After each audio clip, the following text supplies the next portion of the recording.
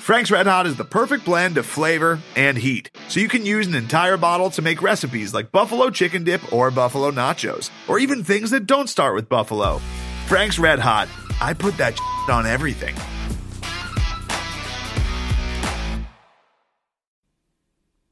Hey, Craig. Hey, Jeff. I mean, normally, I don't normally sing a song for these ones.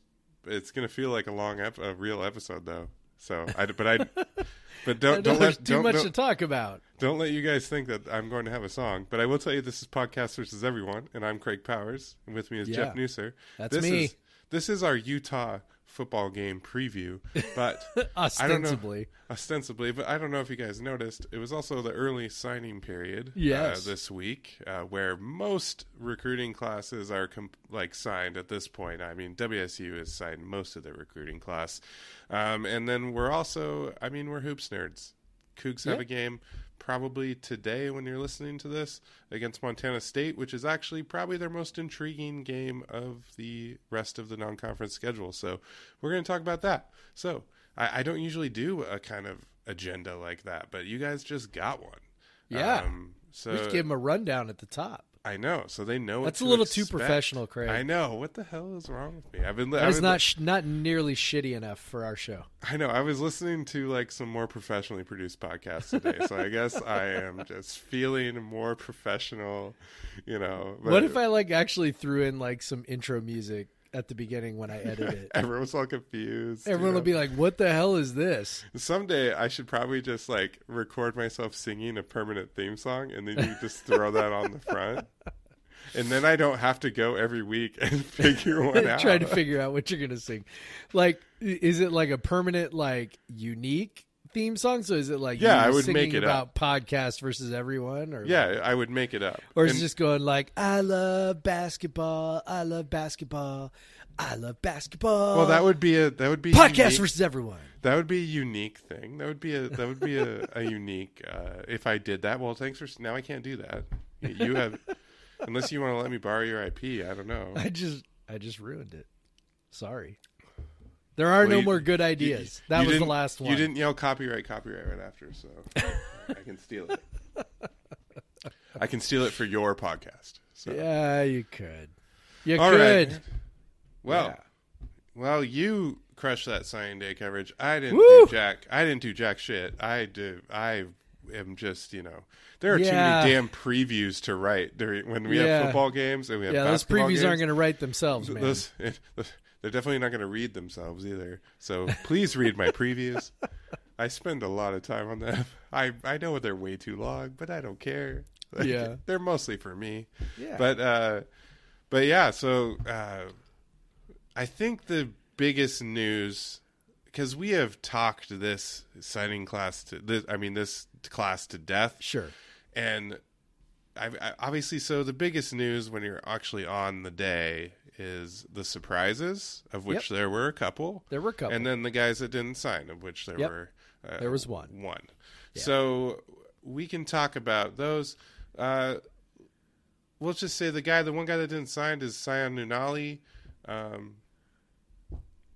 don't know what we want to say about that, but... Well, apparently it's an academics thing. Yeah. They're both sort of taking a wait-and-see approach, both sides.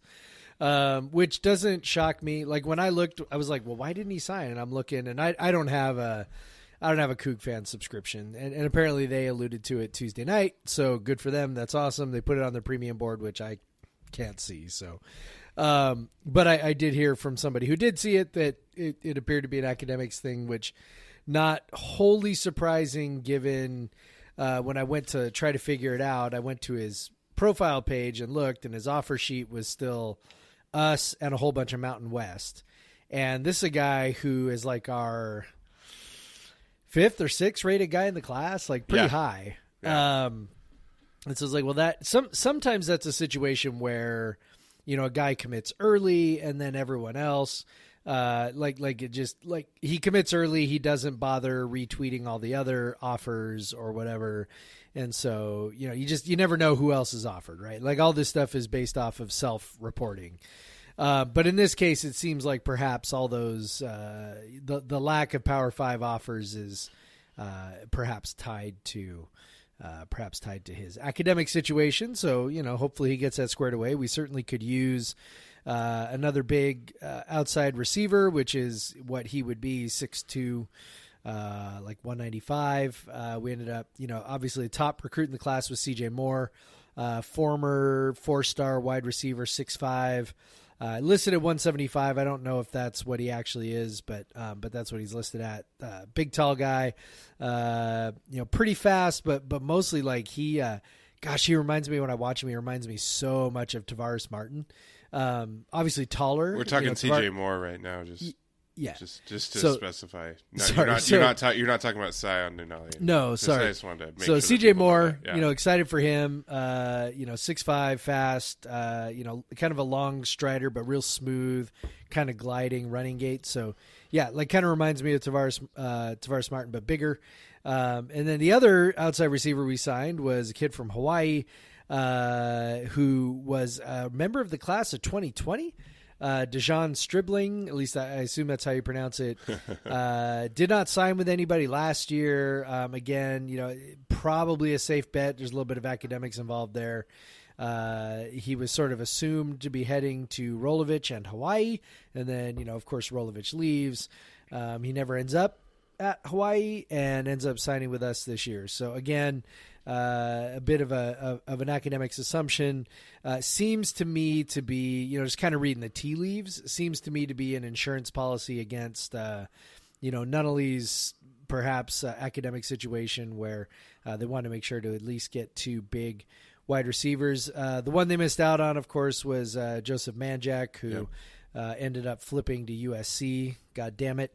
But I can't blame the kid. I mean, if you're a wide receiver right now and USC wants you, like, how do you say no to that? Yeah, like you can't say no to that. Like you're like, hell yeah. You're not only in the air raid, you're at USC. Like you get kind of the best of both worlds there if you're a wide receiver. So can't blame that kid for wanting to do that. But it was pretty clear they were pursuing some bigger receivers. I mean, obviously, right now our wide receivers are fairly small.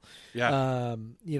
All under 6 feet. Yeah, the starting 4 this year before Jackson got hurt was like 4 guys 6 feet and below. So I think it was pretty clear from looking at this recruiting class that they were pretty intent on adding a couple of bigger bodies. It's not that there aren't bigger bodies on the roster; there definitely are, but obviously they're not making.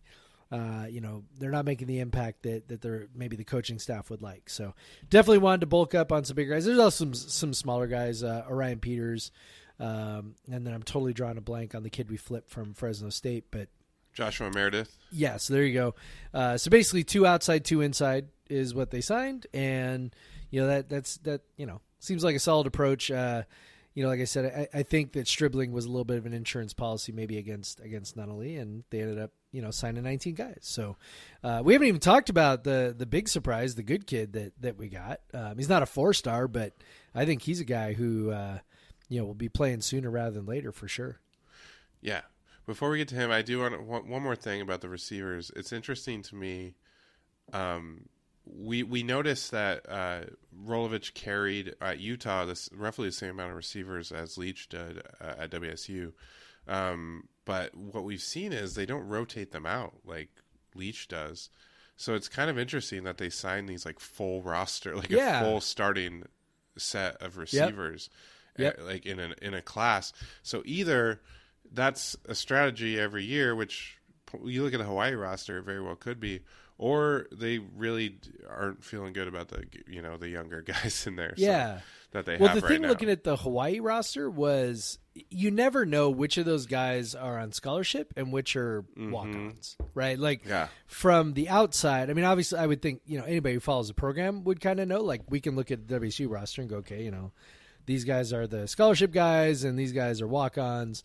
The Hawaii guys, I don't know about you, but I looked at them and went, I have no idea which of these guys actually have been signed. Yeah. So it's always tough to know if he has signed a pile of guys or if he just has a pile of guys for, a bunch of walk-ons for practice purposes. But, obviously here, signing 4 guys in a class is, it's basically taking a starting set in one class. So, Still loading up on receivers. Did mention in one of his interviews that they were intent on adding more receivers, adding more weapons. So I tend to think that it's the latter of what you said, which is maybe not super satisfied with what's already on the roster. So yeah, and I guess now one more point on the roster construction here. We're so used to Leach signing 5 offensive linemen every single time, and there are 2 on here, which is kind of more normal. Like teams don't usually carry 15 offensive linemen on the roster, or 18 that we've had at times. So this is more normal. Although, again, we did see that Rolovich did, but again, we didn't know if they were all on scholarship or not. But so this is probably a more normal recruiting class in terms of an offensive line construction.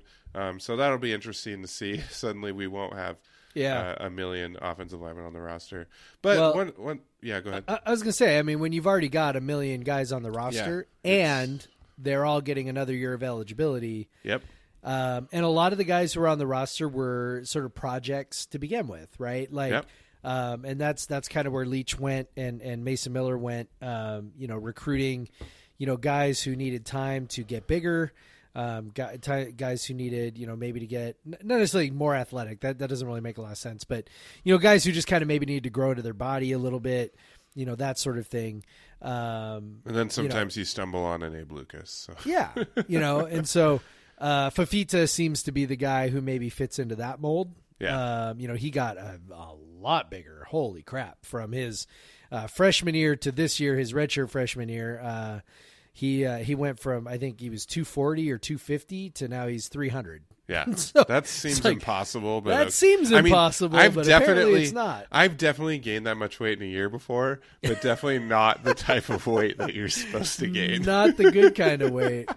So super athletic kid there, so my guess is, that they just kind of looked at the fact that they've got, 20 freaking offensive linemen on the roster and just went, we probably don't need to take a whole bunch. What they did take a whole bunch of was defense, right? They took a whole bunch particularly the front 7. Yeah. And I guess front 7, front 6. I don't know. It's a 4-2-5. So I guess it's front 6, front 6, but it's defensive linemen and linebackers. They took 9 guys.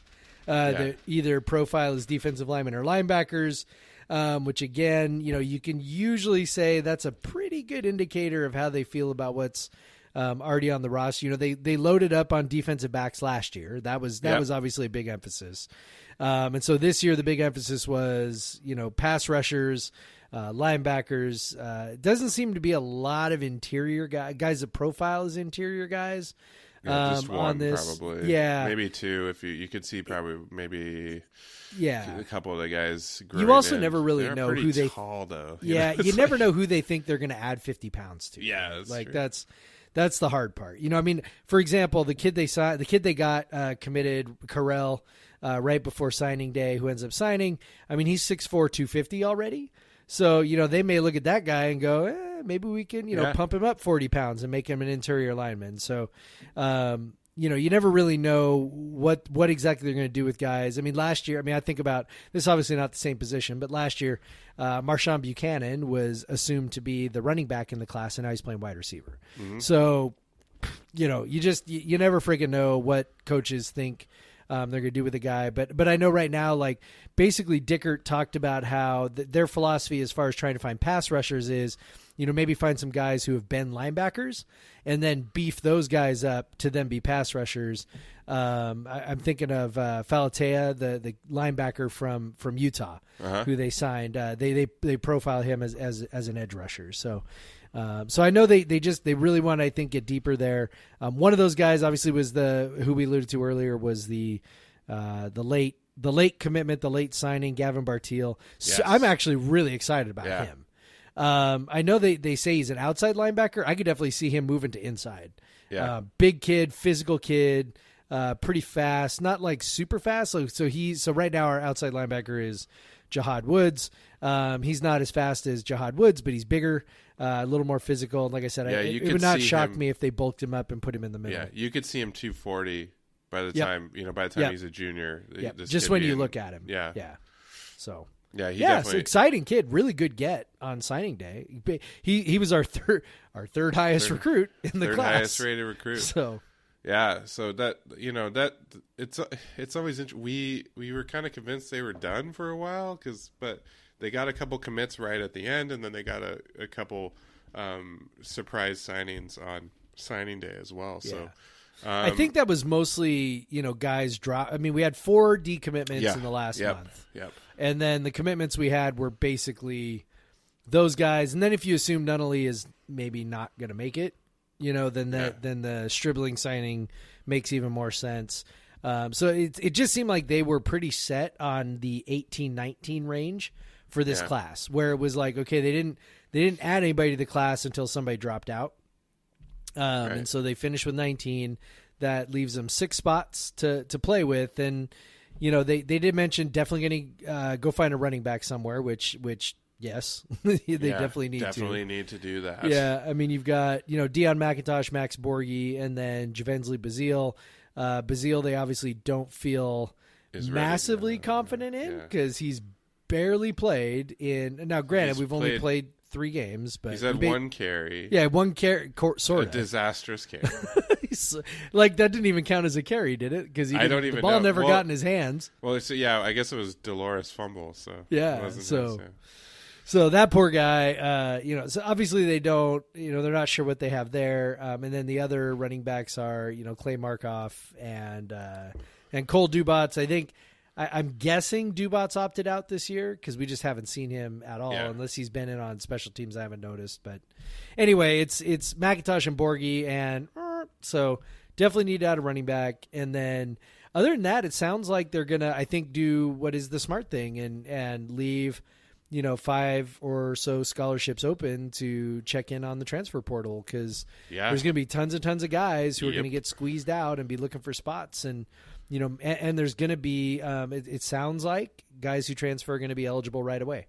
So, there's going to be some guys at high. What's that? One would hope. Yeah. We would hope. So it sounds like there's going to be guys who, probably get squeezed out at bigger programs, guys who are talented, who can impact a program like ours. Guys at smaller programs. Who want to come up. Yep. Who want to come up or there's not every school's going to want to pay for the extra scholarships, to be honest. So there's going to be kids out there, we talked about that. Like there's definitely going to be leftover talent from this class just because of the nature of WSU already has, we know, Renard Bell, Jihad Woods, and 2 other, Justice Rogers and 1 other, I can't remember, who are seniors who are coming back next year. Yeah, I think George Hicks said he was coming back. Yeah, that's the other one, Hicks. Yeah. So it's already 4 kids. Obviously, I mean, look, if you played in this season and there were only 4 games, would you be like, yeah, I'm good? No, I'm moving on. No way. And plus, Calvin Jackson played 4 games last year. Yeah, and redshirted, and then he played 1 game this year. Yeah, that poor fucking guy. Come on. So he's sticking around. Yeah. I don't know. I mean, I can't imagine any senior going through this year and feeling like that was a satisfactory end to my college career. I mean, if guys are definitely pros, then maybe, right? But how many guys are that are on this roster? Maybe 1. And he's a running back, and we all know how running backs are valued in the NFL. Probably Abe, so, too. Yeah, that's true. That's probably fair. Is Abe Lucas maybe as well? But that's it, right? Yeah. So, I can't Max imagine would be most the one that you would think might not come back next year. He's the one guy that I'm like, other than the seniors who are just like, I'm done with football. I'm tired of getting my ass beat for, these guys are all going to get vaccinated at some point in the next, 8 months. And because we just know that's how it's going to work. Athletes are going to get vaccinated. Everything, the machine will roll on. They'll play a full season next year. It will not be the way it was this year. And that's how it'll go. So, I would imagine virtually all the seniors are coming back unless they just are unless they want to transfer, right? That would be the only other scenario I could they're think. Just done, like which you could definitely see. I don't could you really imagine though, like seniors going? But like, I just could done. see I can't if you're like 23. Okay, maybe. Like you've already been in it for 5 years. Maybe, and there's definitely some guys on the roster, and you might not even play that much the next year, so you're just going to practice. Yeah, that's. And so I think those are the seniors that'll leave.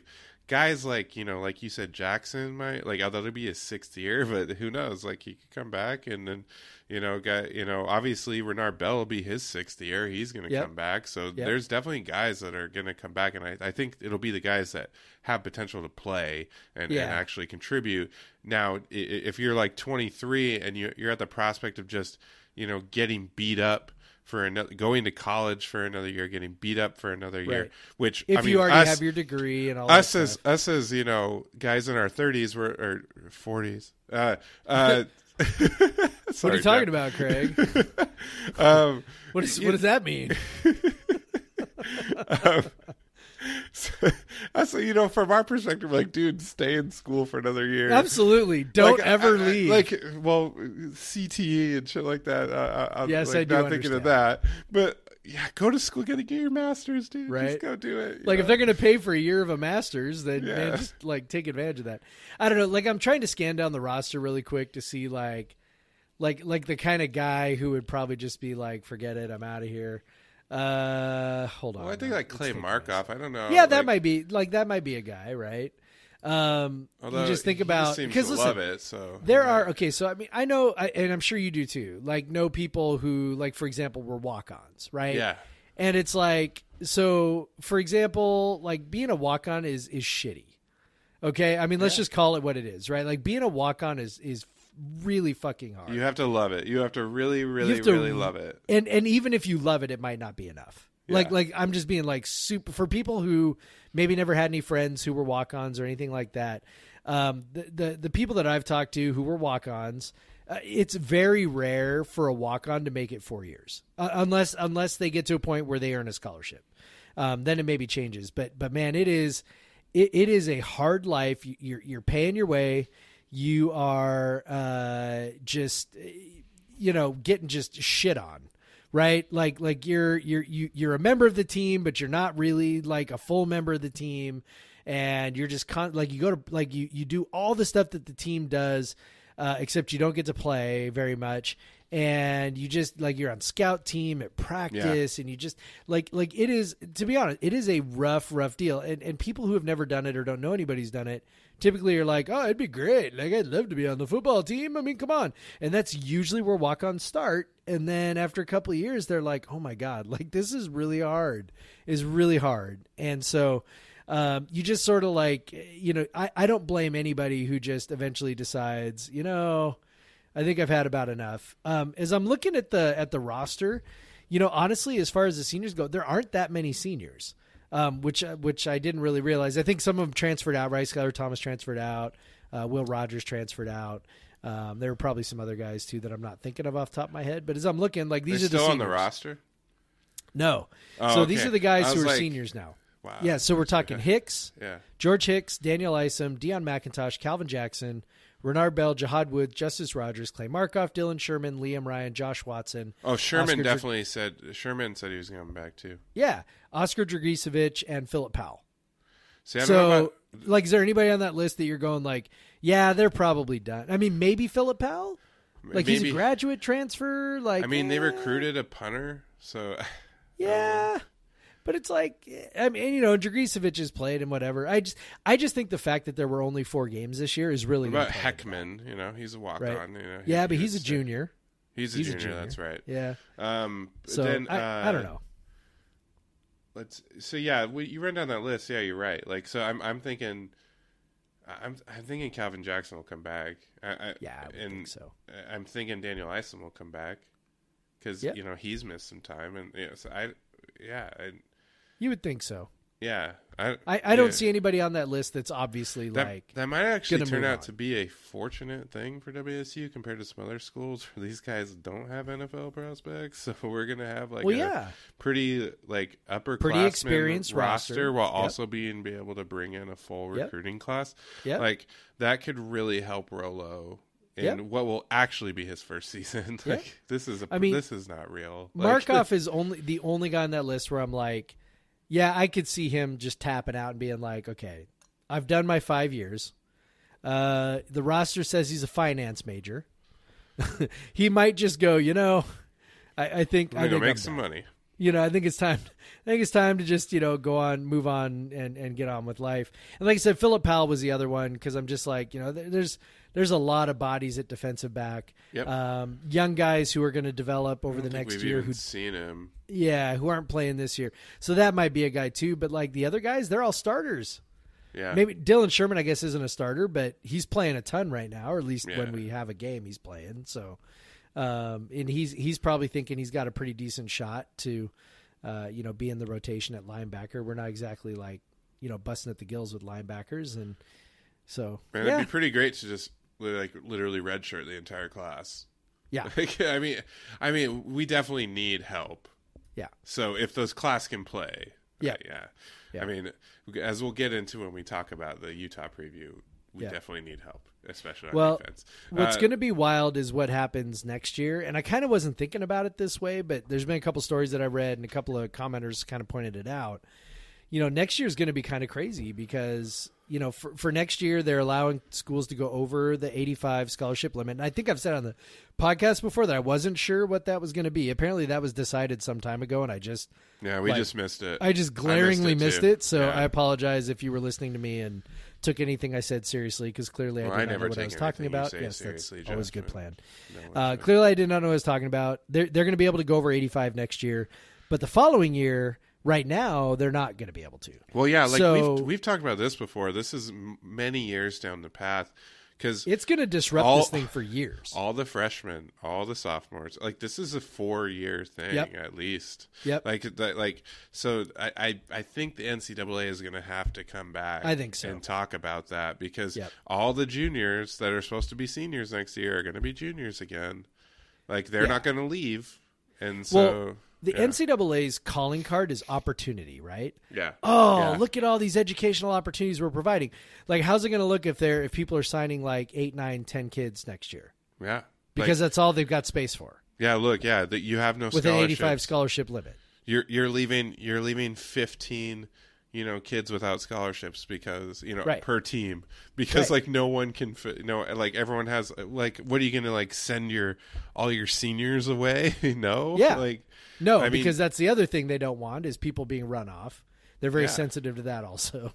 So, and then there's going to be this trickle down effect, we need to keep up this facade of it, the student athlete. So we have to I assume they will reconvene.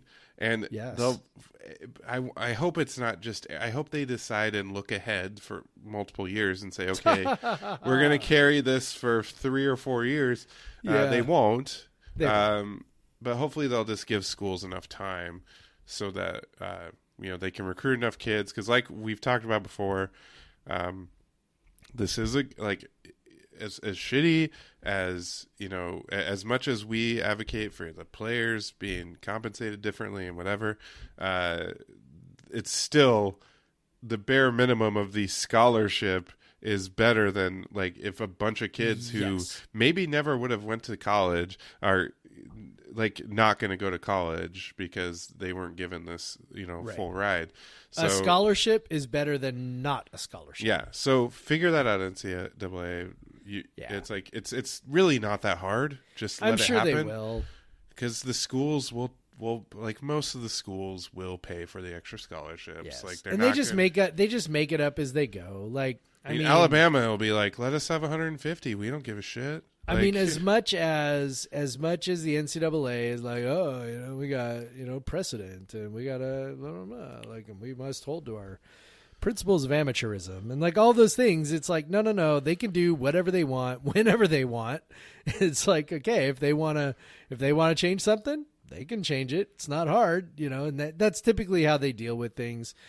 Pete Thamel from Yahoo Sports, he wrote a thing about kind of this situation that's coming down the road, right? And the other part of this is talking about just how many guys are going to end up in the transfer portal, and it's they're saying there's already 750 kids in there, which is just I mean, mind blowing because you think there's only 130 including multiple programs, WSU right? kids. I mean, that's like an average of like 5 or 6 kids per program. Like that is a lot, man. I don't know if that transfer portal number was also, FCS schools or whatever, but at any rate, it's still, that's multiple people per school looking to transfer. Man, that's gonna be a mess, and particularly in football, man. Those guys they get in the transfer portal. I'm gonna leave, and man, I mean, you see the guys from WSU who left. Literally, the only guy who made what would be considered a lateral or better transfer would be Tay Martin. Yep. Will Rogers ends up at Temple. Skylar Thomas ends up at Liberty. Good God. And Cassidy Woods ends up at Northern Colorado. So yeah, it's real tough. It's real tough to transfer up in football. It's not hard in basketball, but it's real tough in football. Real tough in football. So. Yeah, it's going to be wild to see how it shakes out. I do think Rolovich is doing the right thing by leaving some spots open to kind of see what comes into the transfer portal. I think that's a really good strategy. Oregon State appears to be all in on that strategy. They signed, I think, 14 guys, something like that. Which would make sense. 13 guys, something like that for them, I think. Yeah, so they're like, no, we're going to go all in on adding guys who might be transferring. Well, I think that's a good strategy, to be honest. Yeah, with Jonathan Smith's going to be in his third year. It's going to be like starting time to deliver, Yeah. I mean, I know it's Oregon State, and so the expectations might not be like at, it'd probably be more like Washington State, where like you could go 6-6 in your third year and people will be fine with that. But they probably need, I think they're very close to that, and they might even be there. Yeah. But I mean, if it doesn't work out, it'll cripple them. Yes. But if it does work out, could really pay off. Yeah. So. And I'm very interested to see it, for sure. So, quick. I said, maybe we do 30 on signing day. We're already over that. But let's say quick. I talked too much. Quick. Let's go your 1 minute impressions overall of the class. Even though we've honestly, if you want to hear our impressions of the class, just listen to past episodes, but 1 minute kind of impression of the class. I think it's fine. I don't think it's a great class. I don't think it's a bad class. I think it's fine. I think that these last handful of signings are really going to determine what I think of it. The guys they've got now, I think, I see some guys who could potentially have an impact. As I think you always do when you look at a class, and I think it's fine. I really like the quarterback. God, we have not talked about the quarterback at all. And it seems like he's totally getting overlooked. Really like him. I think his tools are fantastic. Just seems like a really good guy to add with where the program is right now. So you add a guy who needs, maybe is a little bit, not necessarily a project, but definitely, is a little younger and needs to develop maybe a little bit. But the tools are there. And so I think he's a very interesting and exciting kid. He's our second highest recruit in the class. So definitely have not talked about him enough. Xavier Ward. So excited about him. I think he's really cool. Anytime you get, I think, a starting caliber quarterback in the class, I think you feel good. And I think they, and then we've seen how Rolovich has evolved this offense to added in RPO and things like that. And he did that with Cole Madison. The guy that got drafted last year. But he did that last year, and he's done that before, and it's cool to see how they've added that stuff. And so it seems like they're going to be looking for these dual threat. I'm doing quotes with my fingers. Guys, but Ward looks like a guy that can throw the ball and he can run the ball, and he's an exciting guy. Yep. I think overall, I think you're right. It's fine. It's pretty much on par with our last 3 classes. they've kind of been hanging in this. It's definitely not like Wolfian and shitty. Yes. Like, yes. We're definitely way above that. Yep. Which is good. We're definitely not at the level of those teams that eventually built like the 2018 roster and stuff. So yep. we're not hitting that level of recruiting.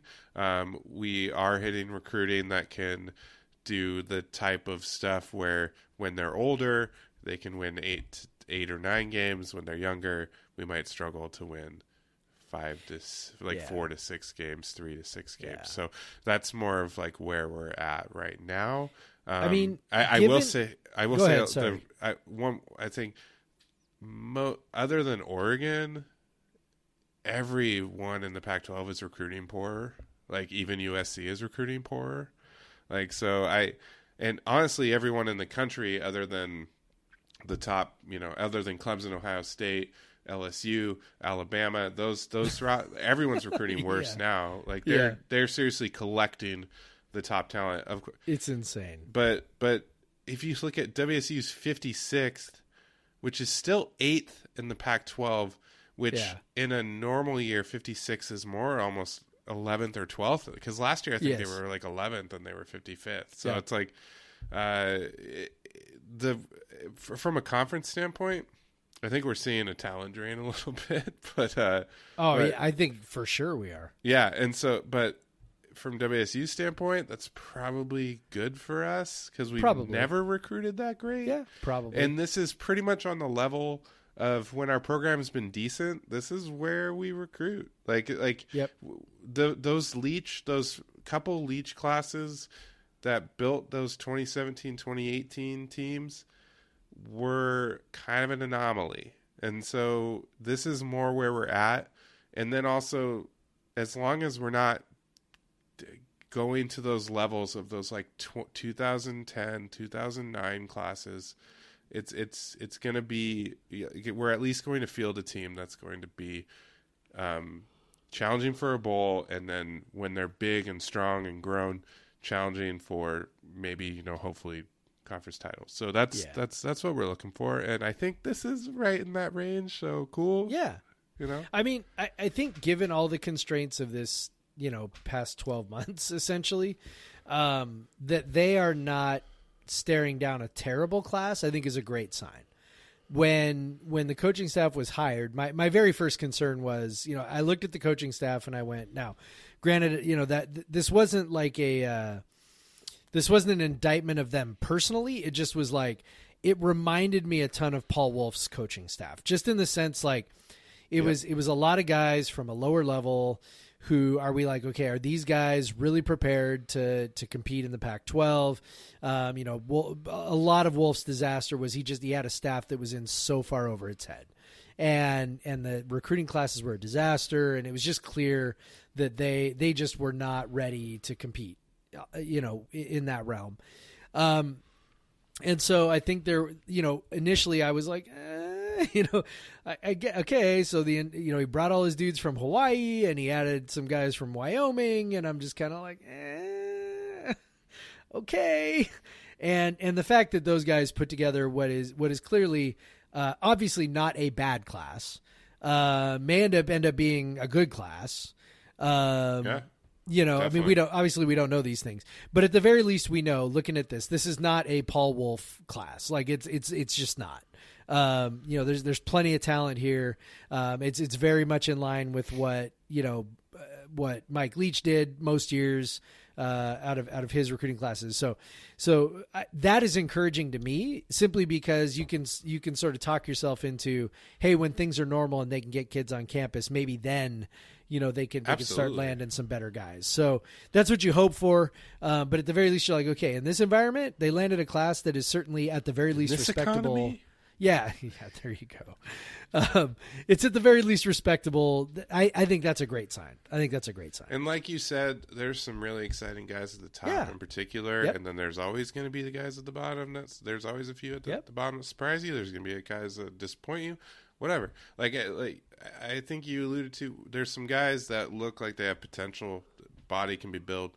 Whatever. Yep. I said 60 seconds. I think that was about 6 minutes.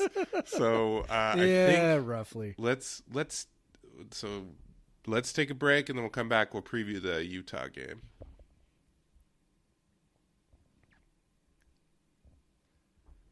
We're back, Craig. I always underestimate how long we're going to talk about something. Yeah, but it's Well, I honestly thought it's that was fault. I thought that was going to be all Ute, but I talked more than I thought I would. Yeah, so you get excited too. I know. I can read profiles while you're talking. It's fine. But yeah, let's talk about. This is probably where I'll talk more. Is the Utah preview. So obviously, this is the rescheduled game. 10:30 a.m. on Saturday. Utah looks pretty good, and I don't feel great about it, to be honest. Right off the bat, they look a lot better than I thought they would before I dug into them a little deeper. Yeah. So I think one of the things that made me think they weren't that great is primarily their quarterback. Yeah.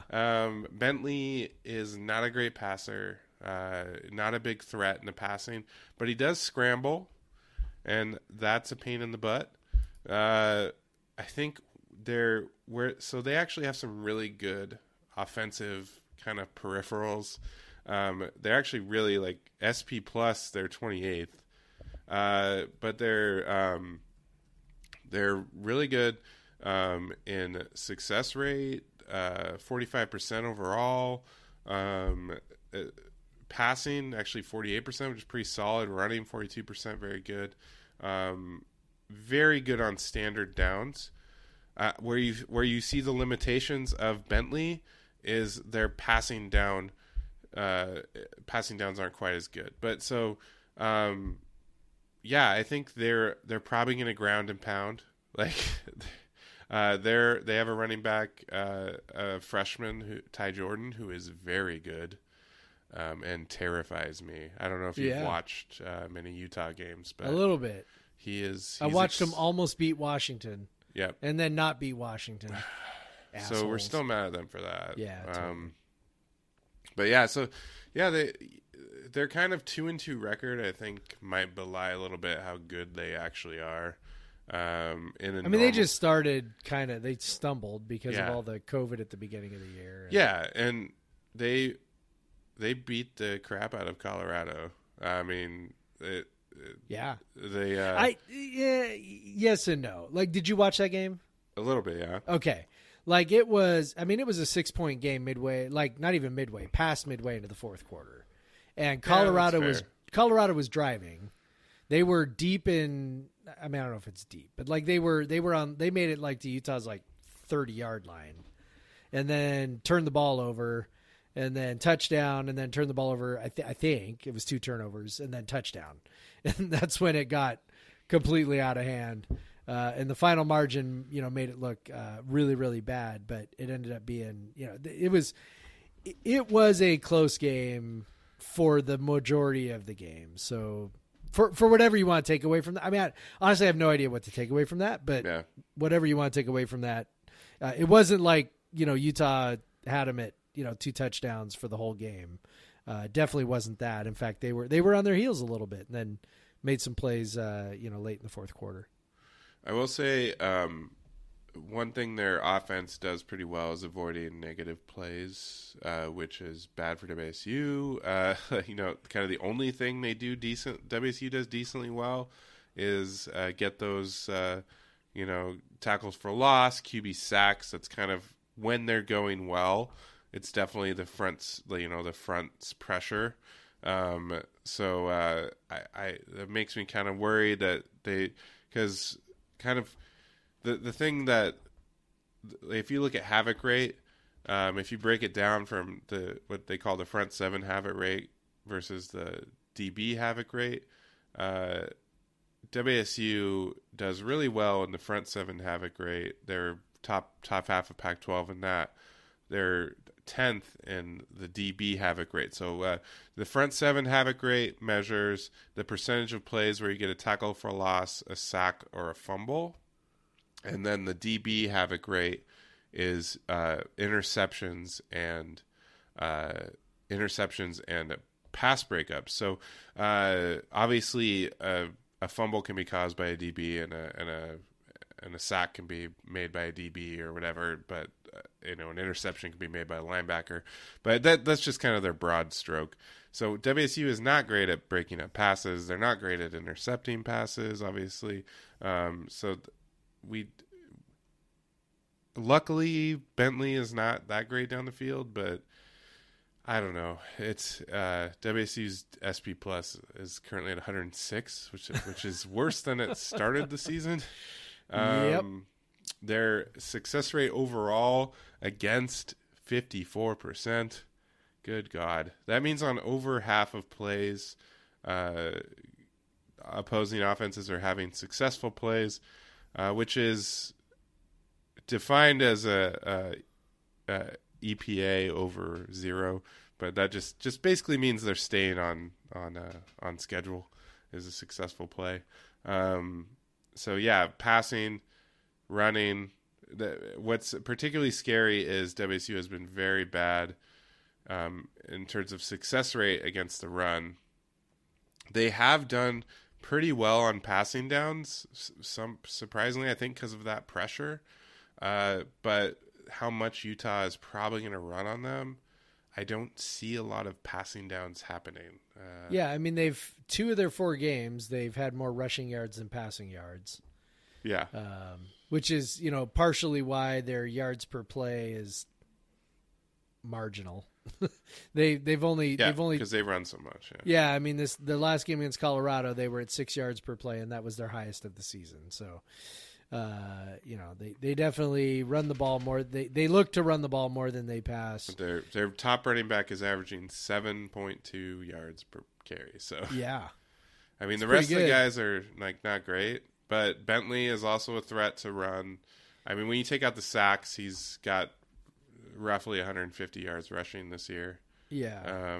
So he's around 4 to 5 yards a carry without the sacks. So.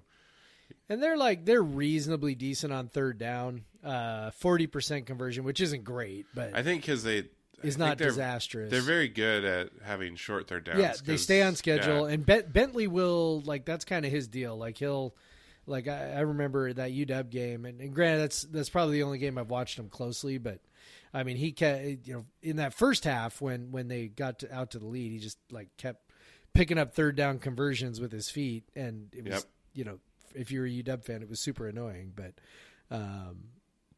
he's definitely mobile enough to pick up a few yards and evade pass rush. So, I think if the big key, of course, with Utah is always going to be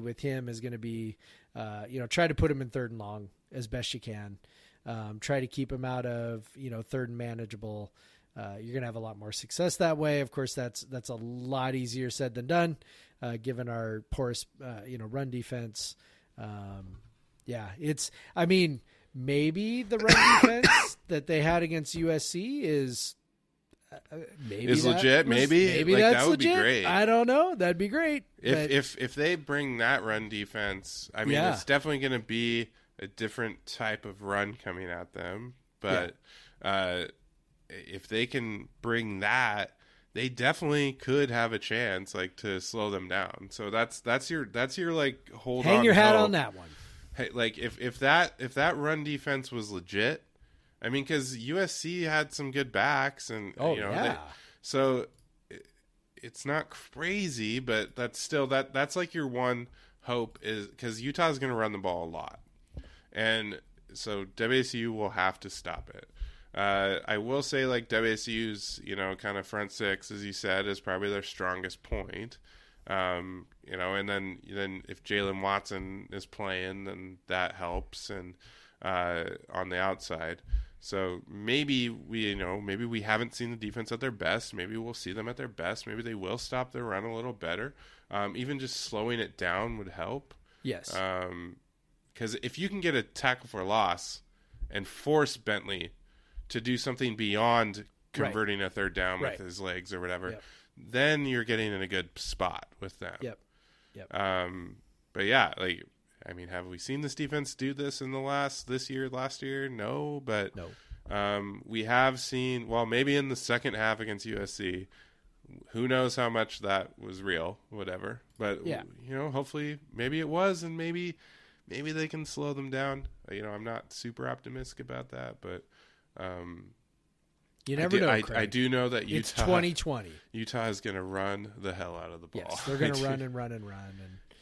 And if you can keep them from getting into 3rd and 3, 3rd and 4, then you want Bentley throwing 3rd and 7, 3rd and 8. That's definitely what you want. And maybe they can make that happen. You never know. Now we'll flip over to when WSU has the ball. Big shocker, Utah has a pretty good defense. No. Yeah. I know, right? Really? One thing that is a little different, they aren't like the penetrating, like disruptive front 7 that they usually are. Their havoc rate for that they're not gaining a ton of sacks, not a ton of tackles for loss. Their big guy in the middle, and give me a second with his name. Their big guy in the middle is missed Colorado, as far as I can tell. Putatau. Sure, sounds good to me. So he's their big dude, like 300-pounder that they always have in the middle. He missed Colorado. It would be great if he missed this game too. He's kind of their most disruptive force on the line. But yeah, they just haven't been getting the sacks and TFLs as much this year as they have in past. But their defense has been good overall. Definitely the success rates are tough. They're 36%. So I just said WSU's defense allows a 54% success rate overall. Utah's under 37%. Ooh. So, ooh. And it's pretty much the same whether you're passing or running. It's almost the same. So, passing downs 25%. So good luck. So WSU definitely needs to avoid passing downs. They need to get yards early. Hopefully they can avoid. I think. Delora's been very good at avoiding big, typically the USC game, hopefully the USC game was, more of an anomaly and less of a predictor, but the USC did take away the deep stuff. I expect Utah to try to but we've talked about Utah in the Slack a little bit. They don't seem to have ever tried to take away deep stuff. They seem to because they seem to do crazy shit like this because the safeties are just in weird places. Typically, like too short, like too shallow. Yeah, and they have taken some weird gambles. Yeah, against WSU in the last few years. So hopefully, all the vertical routes that WSU is doing, we can catch them on some of those gambles. Yeah. And I think this is still a good offense, and I think they definitely have the talent to move the ball. Again, it's going to be how much they have to do it. Yeah. Because WSU still has a lot of good peripherals. Their offense is still, even after the USC game, still 17th. In SP Plus, still 45% success rate, very good. Passing, running 46%. Standard downs 51%, very good. So if WSU can stay on schedule and then hit, maybe get in some nice, short yardage, third and second and twos types that, get their deep shots in. Then I think there's going to be opportunity there. Utah, just the way they play defense, there's always going to be chances for big plays, and hopefully that happens. Yeah, the Utah defense is tough, man. Yeah, they are. They're really good. They haven't allowed 6 yards per play yet this year. Colorado got to 5.71, which was the highest that anybody's gotten to against them. Nobody's gotten to 70 plays against them. Oregon State was probably the most successful running the ball, but they couldn't throw the ball at all. That of course was after, Jebbia went out with his injury, right. but still it's, they are They don't allow people to run the ball, and even Washington only ran the ball for 88 yards, and not that Washington is some juggernaut rushing team, but Jimmy Lake definitely has made it a point to try and run the ball. And they really weren't able to. And in fact, UW only really got going in that game when they just completely put it in the quarterback's hands. So, it's, I don't know, man. I will be interested to see how Rolovich tries to attack them. One thing I know is that, obviously we seem to have had a difficult time since the first, couple of games, getting the deep ball going. It seems like that USC made a concerted effort to be sure and take that away. Seemed to frustrate Delora a little bit early in the game against USC. I can only imagine that Cal, would have done the same. So this one definitely, like I said, going to be a little bit interesting. Can they scheme up some of the more vertical stuff, or are they going to have to, be content with the underneath stuff? The one thing I know is that, look, up until last year, Utah had a really tough time with our offense, and I know the run and shoot is obviously different from the air raid. We keep saying that, but it is a passing oriented attack. It is a spread passing oriented attack. So maybe Rolovich can grab some of that magic too. I mean, not that spread passing oriented attacks have had a ton of success. USC only threw for 264 back in November. So I don't know that there's anything necessarily to read into it there, but I don't know, man. I'm grasping at straws because this could be this could be a pretty dispiriting way to end the season, to be honest. Yeah. I will say Max Borghi should be playing, so hopefully that'll be fun. Hopefully that makes a difference. Yeah, hopefully that makes a difference. I don't feel super great about it. Particularly it's in Utah, which makes it tougher, and it's 2,000 feet higher than WSU, so you have that to think about too. Let's get into some predictions. You go first, man. Yeah, I don't think it's going to be good. I'm actually going to copy the Colorado score, 38-21 Utah. All right, so I predicted a win against USC. That did not go well. So let's go back on the pessimistic side, or the realistic, as you like to say. So I'm going to go 31-17. Utah, I still have visions of last year's game at Utah in my head. Yeah. Me and my sister. It's funny how we feel good about it until we don't. Over shit. Right? It was awful. We were so at the beginning. Remember when we did our preview before last season? Yeah. And we were like, whatever, dude, we fucking own Utah. We'll be fine. Yeah. And now all of a sudden we weren't even that positive. I guess we were pretty positive about that season. I think we were both around 7 or 8 wins. So yeah, but we were look, we've done great against Utah. That game will be fine. And then it's ooh.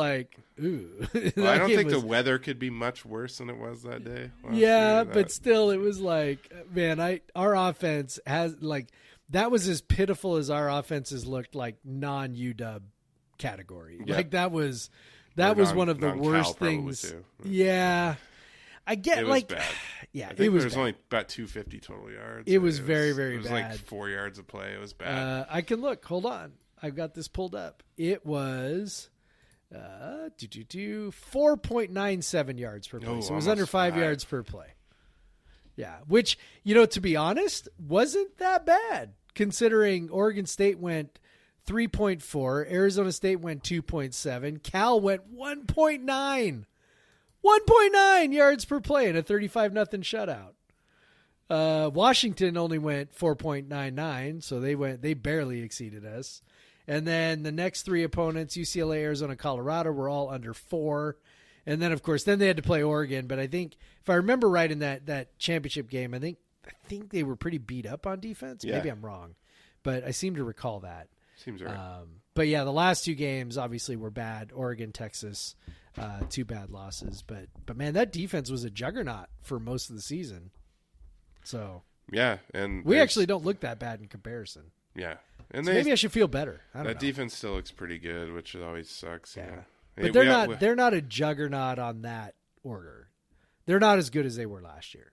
Yes. Yeah, like you said, their front seven not as dominant. Yeah. So maybe we can make some hay there. Yep. That's let's take feeling good though. Let's take a second break and then let's preview a hoops game. Let's talk about a hoops game too. All right. And we're back, Craig. All right. Oh, so much content. I know. It's insane. These are supposed to be our 30-minute episodes. It's supposed to be our easy night, man. Son of a bitch. Oh man. And I got to edit it because you're like, you went to go pee and I didn't know you went to go pee. And well, thanks for. So now I got to edit that out. Thanks for pulling back the curtain on that, Jeff. Thanks, man. This is how the sausage is made, people. It's funny the little chat that we have on the cast the recording screen. The recording screen. It's about 50-50 whether the other person's actually going to be looking at it. Yeah. I mean, we don't usually use it. But I didn't know where. I guess I should have made. But that's a good place to put it. I mean, I should have sent you a G chat or something. That's probably the best place to put it. I just didn't really notice. So anyway, let's talk about hoops. Let's talk about Isaac Bonton revenge game. Isaac Bonton revenge game. Yeah. Yes, of course. Former brief Montana State hooper Isaac Bonton played a little bit his freshman year at Montana State. Yeah. Different coach. But yeah, hopefully he's all out for revenge. Because we have seen a determined Isaac Bonton in some games, and man, he can be pretty damn good. And I think he's very much due for a good game. Yes. As you know, John told us on earlier this week, he's feeling this more than any of us, and so hopefully Isaac can maybe that have that little extra motivation to just pour one on someone, because this this upcoming game. May have already happened by the time you listen to this. I don't care. On Friday night, on of course Pac-12 networks against Montana State is definitely the toughest game left on the non-conference schedule. Yeah. And I genuinely think that Montana State will end up higher than where they are currently ranked in the KenPom rankings. Yeah, they look pretty good. They do look pretty good. They've beaten a team that's rated higher than or around or higher than WSU and UNLV. Beat them good too. Yep. So one guy that you and I were discussing earlier this week, where I sent him. I even sent a like a highlight video to you. Yep. Yeah. Is their, I guess I wouldn't say point guard, probably two guard. Definitely a guy that will have the ball a lot. Xavier Bishop. He is a 5'8" dude that last year at UMKC shot 51% at the rim, which is nuts. We talk about Isaac Bonton's struggles where he's 20 to 30% at the rim, and he's 6 foot. He's 6'2". This kid's 5'8". And he attacks the rim. He definitely shoots a lot of threes too, which he struggled with in their last game, but generally has been a pretty solid, 35%, where it's that's good enough to where you should just keep shooting him. But definitely he is. He's not he doesn't his stats don't paint the picture of a guy that relentlessly attacks the rim, but as a guy that definitely mixes it up. Does shoots. Crazy for a 5'8" guy. He shoots actually more 2-pointers than 3-pointers. I mean, it's fairly even, but he's a scary guy. Because normally we have big guards. Who cares? He's 5'8", but I don't know. He probably plays against a lot of big guards, and he probably does pretty well against them. He's pretty used to being the shortest guy. So, and when we've looked at his highlights, he knows how to finish. Yes, being a 5'8" guy. Really, really good at finding a little space. We joked earlier that he's this is Tawan Porter. Yeah. Sorry, Coug fans. I'm sorry for the trauma that I just induced with that, but And so Tawan Porter definitely shot more threes than twos. So he's not quite the same guy, but probably not quite the shooter, just like the pure shooter that Tawan was. But maddening in the sense that at that size, you feel like you ought to be able to stop a guy at that size. This guy is probably going to get some. Honestly, I think our best weapon against him is our centers. Yes. To be honest, if you're going to try and keep a guy like that from getting to the rim, what you don't want is, what we saw in the video, the highlights, is that he's really, really good at finding little creases of space and also creating space, around the rim with step throughs. Like, he doesn't do it with strength. He's not like he's an Isaiah 150. Yeah, he's not like an Isaiah Thomas guy who's doing it by, banging bodies and just kind of doing it with lift and creating a little space. Isaiah Thomas real short as well. He's doing it by just sort of like step throughs, jump stops, just kind of, he just has this really great feel for where the space is. It has a number of creative ways to get to a little spot where he's got a little sliver of space. And so when, you're trying to combat a guy like that, having a 6'10" shot eraser, is a really good place to start, because that's a guy who, in theory, makes those spaces a lot smaller, makes it so that, those little spaces around the rim that he's used to getting to, maybe where he's, 5 feet from the rim or something, or 4 feet from the rim, all of a sudden that's not an open shot anymore. So hopefully that's the case with Abogidi and Markovetsky, that those two guys can sort of create a little bit of a halo around the rim and force him into, a little more uncomfortable shots, because he definitely likes to get to the rim. It's going to be incumbent maybe on those couple of guys to make sure that when he gets around the rim that he can't get off a clean look at his size, and that should be doable. That's not, I think, asking too much. So that's going to be the real key with him. He's a serviceable outside shooter. You mentioned has not shot well yet this year, but he had that's mostly due to one very, very poor game against Pacific. Otherwise, he's a credible threat from outside as well. So, yeah, he's going to be, if you weren't if you're not one of us, he'd be really fun to watch. But since you're one of us, he's probably going to piss you off. Yes. Yep. They have another guy who looks real talented too. Amin Adamu, who seems like he was a JUCO transfer. This is his second year, his senior year. He takes most of his shots like in the mid range. And he's also a distributor. He wasn't last year, so maybe he won't be this year. But this year, so far, he's been being the assist guy for them.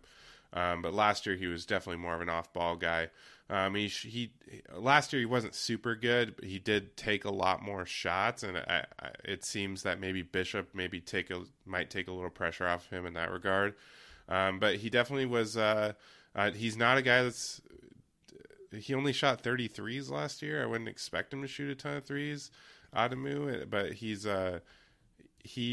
shot 51% of his shots were 2-point jumpers last year, which is kind of absurd. It's a really high number. This day and age, as they say.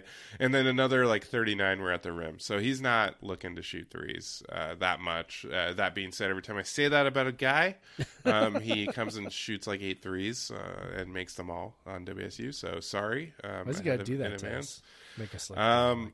Yeah, as far as their bigs, you mentioned, this Jabril Bello guy, kind of a wide body, only 6'9", but 240. We saw Iwu had some guys like that kind of gave us trouble. Yep. He looks, but those guys were more. They definitely were shooters. This guy's not a shooter. Yeah, which is good for WSU. He's not a floor spacer because that means Vova can play. Yeah. I mean, this guy's going to hang out around the basket. He draws 5 fouls a game. He has taken 1 3-pointer all year. His free throw rate. He gets a lot of rebounds. He had the 6th highest free throw rate in the country last year, 79.2. So he shoots almost as many free throws as he does field goal attempts. So yeah, He's definitely going to be looking to do that. Could this be the game, by the way? Could this be the game where we see the Vova FA combo up front? This is probably the first time where they... I mean, I don't know about this Fernandez guy. He shot some threes last year. He's definitely a guy that kind of looks like he might float around the top of the key, so that might drop. But that's definitely a guy that Effa could handle. Yep. And then you have Balo is not really going to go outside, so we could see a Vova Effa like just shot erasing. This seems like a prime too big kind of game, or maybe some Deshaun Jackson action if he's feeling all right. That this could definitely be a game for just bigs because they just don't have the type of bigs that WSU has faced a lot this year, where it's been guys that stretch you out, which kind of makes it hard to play two bigs, particularly with Vova. Because he's not a guy that's going to go out and defend ball screens on the top of the key and all that. So, it's very interesting. This is one of the. I mean, their offensive KenPom rating is not good, but there are definitely some offensive tools that. Particular Bishop, he's just he's a guy that could go off and ruin your day. The rest of the team, they have Gazelas is so far has hit 5 of 10 from 3, so I imagine he's going to shoot some threes. Probably playing off of Bishop. So they do have guys. Actually, there's a guy, Tyler Patterson, who has made. We were talking. He's the anti-rap. He has taken 6 threes and he's made all of them. Made them all. Far. He currently has a 2. He leads the country in offensive rating, 200.1. I love early season stats for that stuff. Great. I know. He's blocked some shots. I don't know. Maybe he's like a wild card in here. They've got some crazy stat anomalies going on here all over the place. I mean, how about this one? So we haven't talked about... And they've actually played two teams that are probably roughly around the quality of WSU. Yes. And, UNLV and Pacific. Yeah, so. and they handled UNLV really well. They went to overtime and lost against Pacific in the game that Bishop played pretty terribly. But they're crazy. So if he hits one more 3, they win that game. Yes. So. They forsake offensive rebounds to a greater degree than even Tony Bennett. Yeah. Yeah.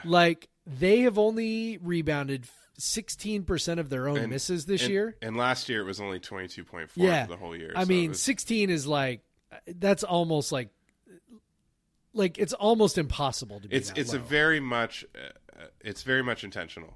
Obviously there's a little bit of bad luck thrown in there because on some level you get some offensive rebounds just out of, sheer just luck, so they've had that. But when you look at their individual stats, only 2 players have recorded an offensive rebound this year. Yeah. Actually 3. I take that back, 3. They've got one guy who has barely played who probably got 1. But it's Bello, it's Fernandez, and nobody. Xavier Bishop, 0%. Amin Adamu, 0%. Mike Hood, 0%. Gazelis, 0%. Muhammad, 0%. Kynes, 0%. These are guys that have played. These are guys that have played meaningful minutes, and they have 40 0 plus offensive rebounds. 0. These guys have played all 15 to 40 minutes. So, especially some of these guys have played 70 minutes and not recorded a single offensive rebound. They very much are saying, no, we don't want that. Not wanting rebounds, offensive rebounds. They're getting back on keeping you out of transition. They have, their average offensive possession is in the lower, I don't know, 3rd or 30% of on both ends of all of NCAA. I think again, they were last year too. Average so this possession is very much below average. Yeah. So they're going to make you grind. It's going to be the exact opposite of that Portland State game. They don't force a lot of turnovers again. Nope. Very different from Portland State. They're just going to try to grind the hell out of you. You could probably not find, especially in the same conference, 2 more different approaches than the Portland State. And I think probably overall that's probably to WSU's benefit. as we've talked about with John, you asked him about their WSU's kind of their defensive rebounding percentage is not where they would want it to be. He talked about they've played some really aggressive offensive rebounding teams. This is not going to be that team. No. So if WSU is focused on securing boards, you could see like a 85 to 90 offensive rebounding percentage. Yeah. You could see literally like maybe a couple offensive rebounds in this game. Yeah. I always hate saying things like that, but again, they don't turn the ball over. They're very much looking to, they've shot really well so far this year. It's only 2 games. Like we're reading a ton in 2 games, but you did look back at last season. Yeah. And there obviously are sort of fingerprint type things that teams have. And this is them. They take care of the ball. They don't offensive rebound. They don't force turnovers. So, for WSU, it's going to be big key for them is going to be. They were very good at defensive rebounding last year. They haven't been so far this year, but I would suspect it's definitely a thing that they send a lot of guys to the rim. Yeah. So take care of the ball. Get to the line. They'll put people on the line. That's a pretty. They're like definitely below average at keeping teams off the line. So WSU's been really good at getting to the line so far this year. And then, the Cougars defense is going to be put to the test a little bit. Not that their offense is great, because it's not. But that is a function of shot volume, because they're not getting any of those offensive rebounds. They've been a good shooting team. Yeah. They're about average at getting to the line, but they're shooting 44% from 3. And that's with Bishop shooting 1 for 9 or whatever it was from 3-point line against Pacific. Yep. So like they can shoot it. Or at least they have. Whether that's Tyler Patterson has never missed a shot in his entire college. So he obviously will never miss one. But you can fully expect, as we say that, he's a 6'8" kid from Snoqualmie, and he's definitely going to be hovering around and shooting threes. He's shot 3 a game, and he's played a little over half the minutes, and he's shot 6 threes already out of the 7 shots he's taken. That's and he also, I will say, he has technically missed one. We're only talking Division I games. He went 3 of 4 against Yellowstone Christian. So you're talking this kid has shot 10 threes and made 9 of them so far this year. So definitely not a guy you want to leave alone. And they have a few guys like that, like Gazelas and even Adamu. I don't expect him to be great unless he has greatly improved. But there's guys. So if you are allowing penetration from Bishop, you could there could be trouble here. Yep. There's guys that can knock down shots. There's definitely reason. And I got to point out, like, this isn't it. Like, we just saw UW lost to Montana yesterday. Arizona State lost to an even much worse team.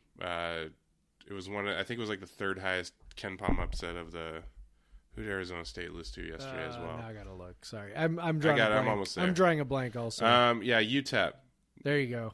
Yeah, so UTEP shot up a bunch after they beat them, but these are losses that can happen, and so when you get a team that is kind of when it gets to the top half of college basketball, where Montana State's like roughly around half. And like I said, I think they'll probably finish higher than where they are now. There's going to be players on the team that can make a difference. They're going to have some sort of probably multiple players that can make a difference. They're probably not going to be like completely inept in height or whatever. Like they have, they're not tall, but they have some size. Like, we're not just going to be able to bully them. It'll be interesting, and plus, there's always that. What the hell is the WSU offense going to do? Like, they have not shown to be like super dominant or any level of dominance in any game so far. Not at all. I do think this is a game where they might need to be better. Like, they probably need to be better to win. They're trending in the right direction, though. I agree. Portland State was, their 5th game and their best game. They did a lot of things well. So, yeah, I mean, this is going to be, another step against, a decent opponent. Our fans probably, for the most part, our fans are going to dismiss them because it's Montana State and Big Sky. We should kill them. But this is this is a nice little bit of scheduling here. I mean, this is a team that is solid and should give us a nice little test. And, I would not be shocked if we lost. I think we're going to win, but I would not be shocked if we lost. And one way or another, it should be a nice little, a good game to play to help continue the team's development. Yeah. This is be more of a challenge, and the rest of the games are easy, like technically easier, down the stretch. I'd feel a lot better about them being, if they can get this win, like I feel pretty good about them being undefeated going into the meat of Pac-12 play. Whatever that means, given the schedule they've played. Yeah, right. But still, it's better to, like, as we saw with UW, as we saw with Arizona State, as we've seen with Oregon State. It's better to win the games than lose them. Like, it's like, WSU has had some close calls against some not so good teams, but they won. They beat Eastern, they beat Texas Southern, Oregon State, UW. And Arizona State have lost to teams at that level. Right. So, getting the win is a big deal. And this is, KenPom only predicts this 70-65 on average. Only 2/3 of the simulations are for WSU. That means there's a big chance that Montana State wins this game. Yep. I think it's probably going to be like not quite as up and down as some of the games we've seen so far. It'll probably be a little slower. But I think it'll be very interesting to watch, and Montana State has some fun guys to watch. Whatever the under is on this game, I would take the under. Yeah, I would definitely. I mean, honestly, for any WSU game at this point. I know that KenPom's predicting us to score 70, right? which we have not done yet. Not a chance. Not a chance. 60 maybe. Yeah, he's got 71 possessions. I see it more of a 65 possession game. Yeah. 60. I mean, if they hit 65, the team that wants to play slow usually wins out on that. So yeah. So yeah, I see lower this is definitely not gonna be up and down. If WSU is not cleaning the offensive glass, the defensive glass, you should be worried. Yeah, that'd be panic time. Of course, this is probably the game where Montana State will have like 6 rebounds in the first half just fall into their hands, or balls will get tapped out of bounds. And they'll get offensive rebounds that way. Yeah. It's this, that's going to happen at some point. They're probably due for one of those. Yeah, but yeah, I think like my feeling of this game, it's more of because I think, I do think WSU is probably better than their rating eventually, but I don't think yet, and I think Montana State might be playing a little better than their rating is right now. Yeah. They held out their 2 best players in that Yellowstone Christian game, so they should be nice and rested. They've also only played 2 because they've been more. They've had worse luck even than us with the COVID stuff. So yeah, to me this is kind of a toss up. Just because I haven't seen WSU's offense do enough this year for me to be 100% confident and to win a game like this, where it's very possible that Montana State could go bananas from 3 and make it tough. Yep. Yeah, I think I'd probably go something like 63, 61, something like that. Low scoring, tight game. Hopefully the randomness falls in our favor again. But again, I'm curious to see kind of how we, maybe what some of the personnel things. Will Ryan Rapp finally score a basket? These are things that I'm curious about. Again, I 100% could see Bonton going nuts in this. Yes, that's what I'm rooting for. He's just going to be like, fucking hate Montana State and just score 32 points. So yeah, that's what I'm rooting for. Do it, sure. Isaac. It's time. Yeah, it's time, buddy. Yeah, stick it to him. All right. Whew. That was a long episode. We talked for 25 minutes about a preseason game against a non-conference game against a Big Sky school. That's what you're getting in this podcast. That's because we love it. And so if you listen to that, please subscribe. Please, if you want to rate, then you should rate 5 stars. If you're not going to rate 5 stars, just don't rate. Just get out of there. But if you're rating, I suggest 5 stars. Leave a comment. That's nice too. Yeah, I like those. Follow us on Twitter at Pod versus Everyone for Jeff. I take no responsibility for those tweets.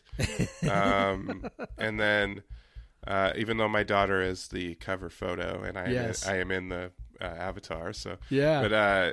But you share some of the blame too, pal. I do, but no responsibility for those tweets whatsoever.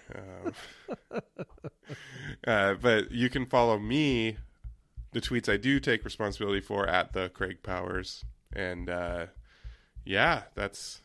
it. That's all. All right. Well, go Cougs, Craig. Go Cougs. Black Lives Matter. Black Lives Matter.